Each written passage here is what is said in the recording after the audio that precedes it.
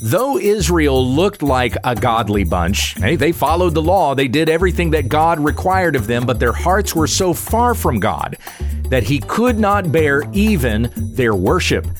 When we understand the text.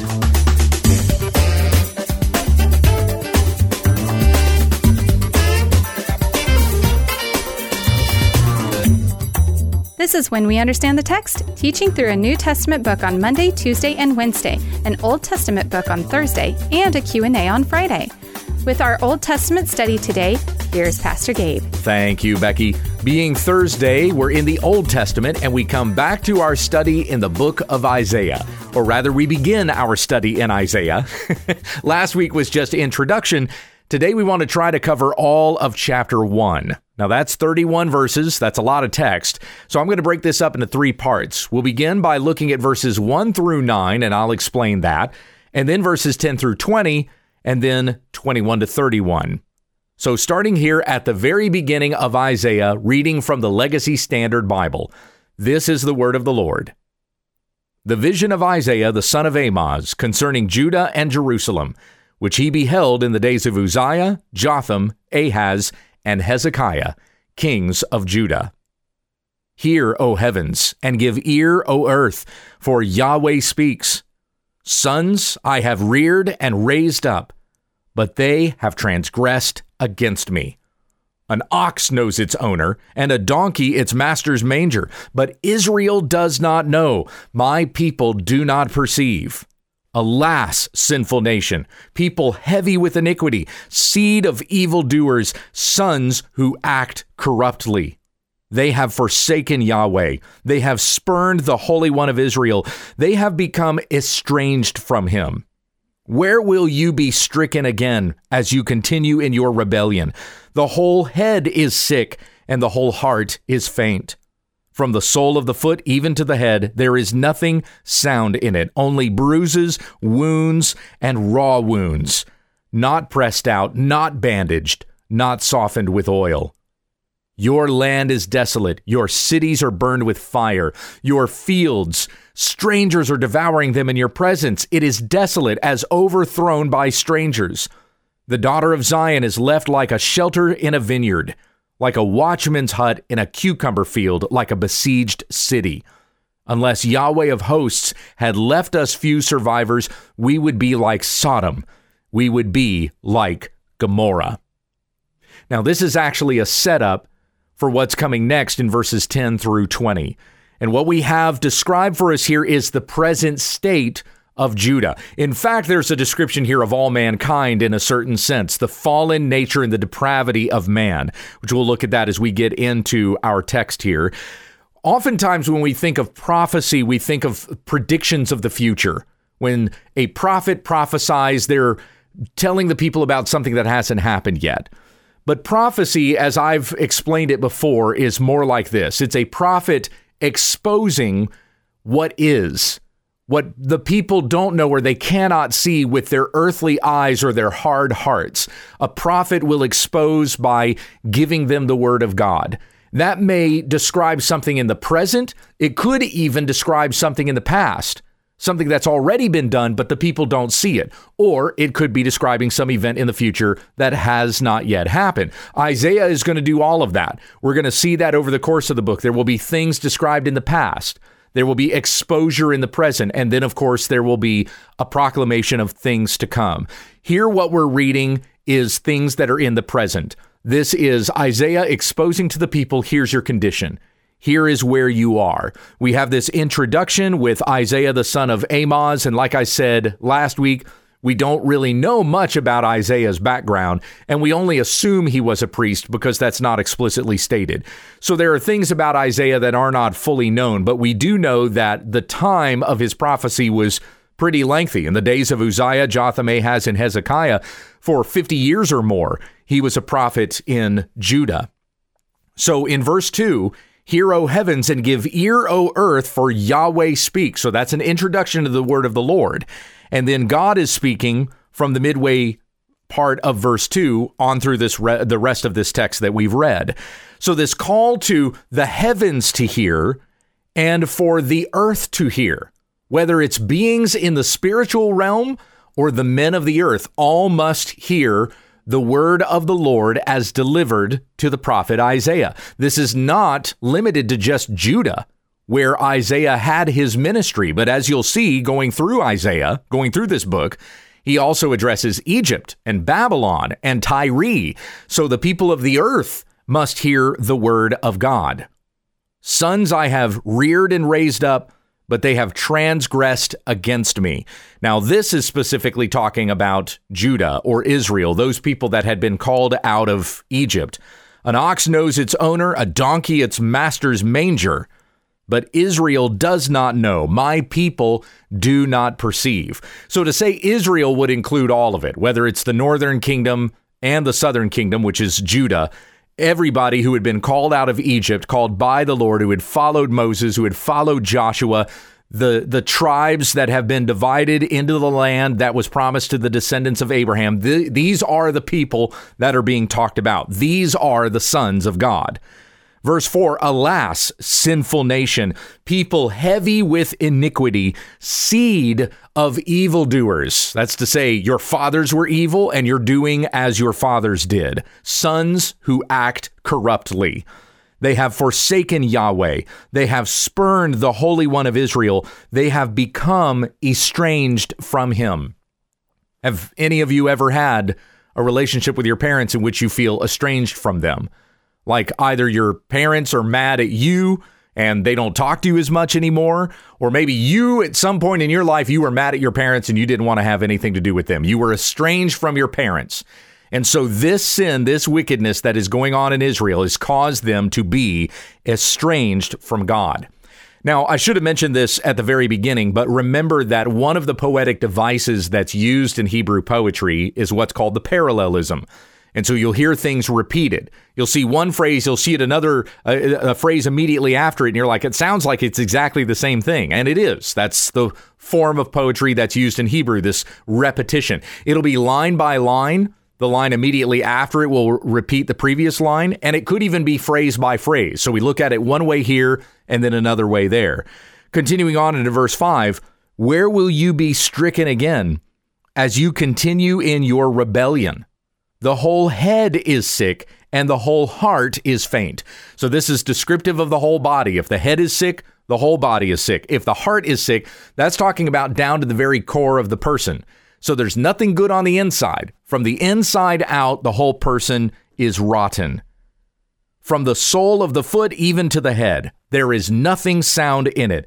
Only bruises, wounds, and raw wounds.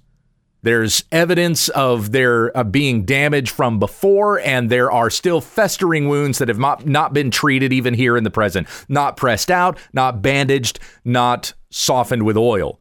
Oil had medicinal properties to it. I don't know if you remember the parable of the Good Samaritan, but when the Good Samaritan came and treated the man that was left beaten on the side of the road, he bandaged him up and treated his wounds with oil. So here, these wounds are being described as not bandaged and not softened with oil. These are infected wounds that have not been treated, and they're making the body worse than it already is. Verse 7, your land is desolate. Your cities are burned with fire. Your fields, strangers are devouring them in your presence. It is desolate as overthrown by strangers. Now, there were 4 kings mentioned at the very beginning, Uzziah, Jotham, Ahaz, and Hezekiah. The state of things, as it's being described here, would have been in the days of Ahaz. Things were more prosperous in the days of Uzziah, so it would not have been then. But in the days of Ahaz is when you had the conspiracy between Israel and Syria. You had the Philistines that had devoured things. So this had come against Israel because of their rebellion against God. The state of their condition is being described here so that they would recognize this is the punishment that has come upon you because of your rebellion. Would you turn back to the Lord? He would heal your land. But they continue in this state of damage, of festering wounds. Verse 8, the daughter of Zion is left like a shelter in a vineyard, like a watchman's hut in a cucumber field, like a besieged city. Now, though that's pretty descriptive, a cucumber field, you might think there's something particular about the cucumber. Not really. It's just a kind of gourd. And so it would have been any of the fields that would have been growing gourds. The gourds grow on the ground. And so when a farmer is tending those gourds, especially when they're getting closer to harvest, he will stay in a hut in the middle of his field, so to ward off any, animals or even thieves that might come in and try to steal the gourds right at the time of them being ripe and ready to be harvested. But they're in that shelter, they're unguarded. Like the shelter is just there to ward off an occasional animal or an occasional thief. You can't fight off an army that way. So this is talking about how Jerusalem is exposed. The people are exposed. They do not have the protection of God because they have not turned to the Lord. They are estranged from God. So they're like a hut in a cucumber field. It might be good for warding off the occasional predator, but you are completely susceptible to your enemies. Like a watchman's hut in a cucumber field, like a besieged city. A besieged city is a city without walls. Unless Yahweh of hosts had left us a few survivors, we would be like Sodom. We would be like Gomorrah, which is to be overthrown. And this calls back to exactly that statement, which was in verse 7. Your land is desolate as overthrown by strangers. That word overthrown conjured up visions of Sodom and Gomorrah having been destroyed by the wrath of God. And so that sets up the next section, verses 10 through 20. Let me go ahead and read through this, and then we'll do our exposition. Hear the word of Yahweh, you rulers of Sodom.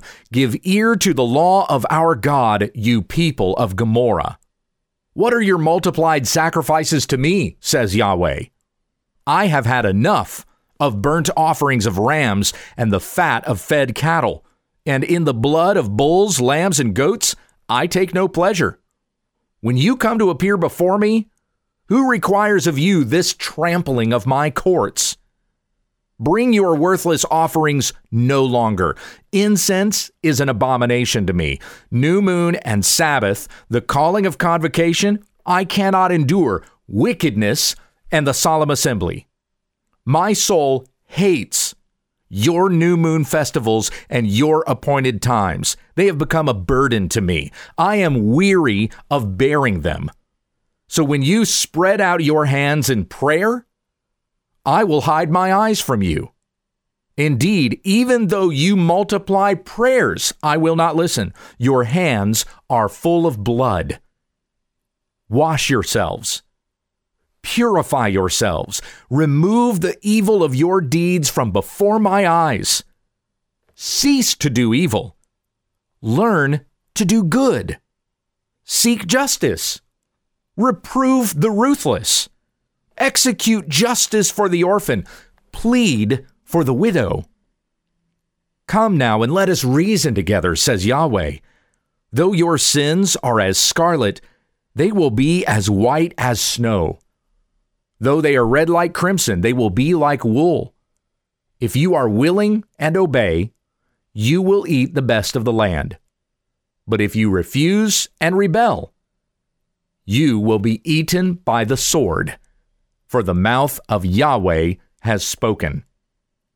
And that brings an end to the word of the Lord, at least as far as that goes. It's going to come up again in the third section here. But let's look once more. I won't be quite as precise on the exposition because I think that this is pretty self-explanatory. Hear the word of Yahweh, you rulers of Sodom. Who is that talking about?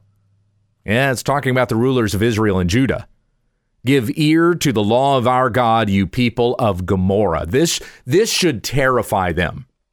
God considers you now as Sodom and Gomorrah. If you do not repent, you will be destroyed.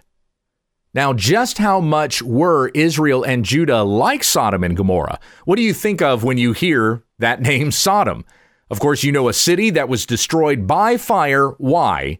Because the people there burned with unnatural desire, men having sex with men. And Jude, verse 7, says that's exactly why Sodom and Gomorrah were destroyed, lest anybody think, oh yeah, well in Ezekiel it says that they were inhospitable and that's why God destroyed them. No, everywhere else in the scriptures it says it was because of their unnatural desire. That was why Sodom was destroyed. So how much is Judah like that at this particular time? Well, in case you missed it, in 1 Kings chapter 14, Judah's very first king after the split kingdoms, Northern kingdom is Israel, that's the 10 tribes. Southern kingdom is Judah, along with Benjamin. The first king of Judah was Rehoboam, and in Rehoboam's day, there were male cult prostitutes. So a wicked man in Judah would go into a pagan place of worship, and he would have unnatural relations with a male cult prostitute. Yes, it was that much like Sodom, even from the very first king in Judah. Now, in Judah's case, there were periods of revival. So sometimes a righteous king would come up. He would destroy all of the high places.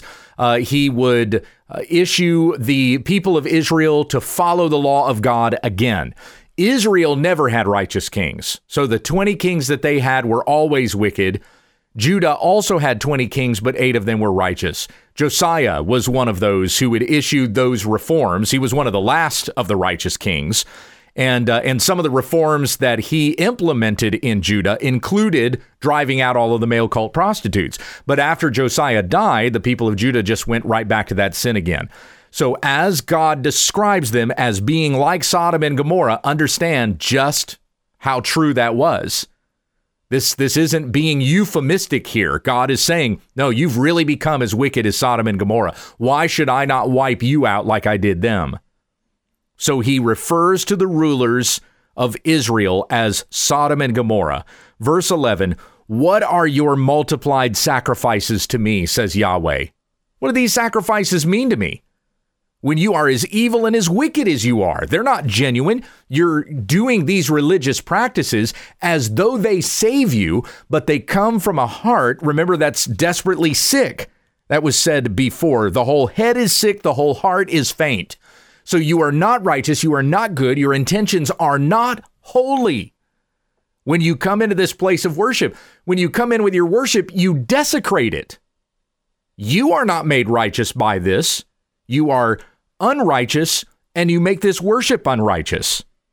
I've had enough of burnt offerings of rams and the fat of fed cattle and in the blood of bulls and lambs and goats. I take no pleasure in this, says the Lord. I love this line, verse 12. When you come to appear before me, who requires of you this trampling of my courts? Why are you in here? Why are you in my temple? You haven't walked in here to do anything holy or righteous in your worship. You're just trampling on my floor. Bring your worthless offerings no longer. Whatever offering you have to give is worthless. It's not going to do anything for you. Certainly doesn't do anything for me. Incense is an abomination to me. New moon and Sabbath, the calling of convocations, I cannot endure. Wickedness and solemn assembly. And that really summarizes the whole thing. God is listing things that he has said for Israel to do in obedience unto God and their worship unto him. But when it comes down to it, you're wicked, and I cannot bear this wickedness combined with your solemn assemblies. My soul hates your new moon festivals and your appointed times. They've become a burden to me. I'm weary of bearing them. This is a warning. We're getting close here, guys. You're going to continue to do this. You are hastening the judgment of God that would come upon you. So when you spread out your hands in prayer, I will hide my eyes from you. Indeed, even though you multiply prayers, I will not listen. Your hands are full of blood. The violence that goes on among you, the injustice that exists there, you have blood on your hands. You've got to wash yourself before you come into the place of worship. We see that in the book of Leviticus and elsewhere, as we've been talking about the need for purification before coming and offering righteous sacrifices, as we've been going through the book of Hebrews. So here the Lord is saying to Israel, you got to wash yourself. That's the next line. Verse 16, wash yourselves, purify yourselves, remove the evil of your deeds from before my eyes, cease to do evil, learn to do good. Now, let me mention something else about verse 15. When you spread out your hands in prayer, I will hide my eyes from you. There are qualifications for prayer. Not just any prayer is good prayer. Your heart has to be in a certain state when you come before the Lord. In James 1, it says, if any of you lacks, let him ask of God. But if you ask with doubting, it will not be given to you. Jesus said in John 14:6, I am the way, the truth, and the life. No one comes to the Father but by me. So you cannot lift prayers up to God through Mary or any other saint. You can't pray to Allah. You cannot pray to the Mormon Jesus. Those prayers do not get to the Father unless you know the Jesus Christ of the Bible. Psalm 66 says, if I had cherished iniquity in my heart, you would not have heard my prayer. And in 1 Peter chapter 3, if there is strife in a marriage, if there's strife between a husband and wife, it hinders your prayers. So there are conditions for right prayer, for offering good prayer up to God. And here the Lord is saying, you spread out your hands in prayer. In the state that you're in right now, I'm going to hide my eyes from you. I will not listen to what you have to say to me. And so we must come before the Lord with humble hearts, asking to be renewed and restored. Now, as the Lord is saying here to Israel, wash yourselves and purify yourselves, the thing that he's demanding of them is the thing he will give to them if they turn to the Lord. He's not telling them that on their own they have to make themselves of a certain condition before they come to God. This is what you must be in order to be received by me. So they must ask him for that. They must ask the Lord for that pure heart, that the evil would be removed from their deeds. Verse 17, learn to do justice. How do we learn to do justice? By seeking the word of God. Seek justice, reprove the ruthless, execute justice for the orphan, plead for the widow. Come now and let us reason together, says Yahweh. Though your sins are as scarlet, they will be white as snow. Though they are red like crimson, they will be like wool. There's a parallelism there. Why is it that, scarlet, which is red, and then they're red like crimson? Why the colors red and white? So don't be red any longer, but be washed and be white is kind of the illustration there. Why those two colors? For a couple of reasons. First of all, because God had previously said in verse 15, your hands are full of blood. So what color is that? They're covered in red because of the violence and injustice that they have done. So you need to be washed and you need to be white again. That's one reason why. The second reason why is because the dyes of Tyre, what Tyre was known for was red dye, which was, a red dye is difficult to make and very expensive, and it's difficult to make well, furthermore. It's hard to keep red in a garment. And so Tyre was famous for their red dye. It was highly valued by the Arabs, the kinds of red garments that would come from Tyre. So there's a reference here to the fact that you want the stuff of the world. You want what they have. You want to be like them. Don't be like them. Be washed white. And that calls attention to the priestly garments, which were to be white. You're not supposed to be like the pagan cultures. You're supposed to be as the Lord has called you to be. Just as a high priest, when he goes into the Holy of Holies, had to be dressed in white linens. So you must be pure in all your conduct. This applies to all people. Not just Judah, not just Israel, not just God's people, but all people are called to be living lives of holiness, set apart unto the Lord. Now, for the sake of time, I'm going to exposit 21 to 31 as we go through it here. So, how the faithful city has become a harlot, she who was full of justice, righteousness once lodged in her, but now murderers. So describing here how much Jerusalem has fallen. Your silver has become dross, your drink diluted with water. Your rulers are rebels and companions of thieves. Everyone loves a bribe and pursues rewards. So justice is not being done. There's not equal weights and measures, but everybody's looking at how they can benefit themselves and willing to do injustice for personal gain. They do not execute justice for the orphan, nor does the widow's plea come before them. That parallels with what was said in verse 17, execute justice for the orphan, plead for the widow. Verse 24, therefore the Lord, Yahweh of hosts, he who sits enthroned even above the angels, the mighty one of Israel declares, I will be comforted concerning my adversaries, and I will avenge myself on my enemies. I will also turn my hand against you, and I will smelt away your dross as with lye, and will remove all your alloy. Then I will have your judges return as at the first, and your counselors as at the beginning. Afterwards you will be called the city of righteousness, a faithful town. So the Lord is saying here that he's not going to wipe out the rebellious, those who had previously done righteous, but have since rebelled. He's going to purify them. He's going to destroy his enemies, those who are against the people of God and have caused them to go astray in this way, because Israel is looking like the pagans around them, right? So the Lord is going to strike them, but he's going to purify his own. And there's a reference here even to the fact that the Lord has a remnant. Though his own people have gone astray, there's a remnant that desire to do righteously. I will have your judges return as at the first, and your counselors as at the beginning. And afterwards you will be called a city of righteousness once again, a faithful town. Verse 27, Zion will be redeemed with justice, and her repentant ones with righteousness. But transgressors and sinners will be broken together, and those who forsake Yahweh will come to an end.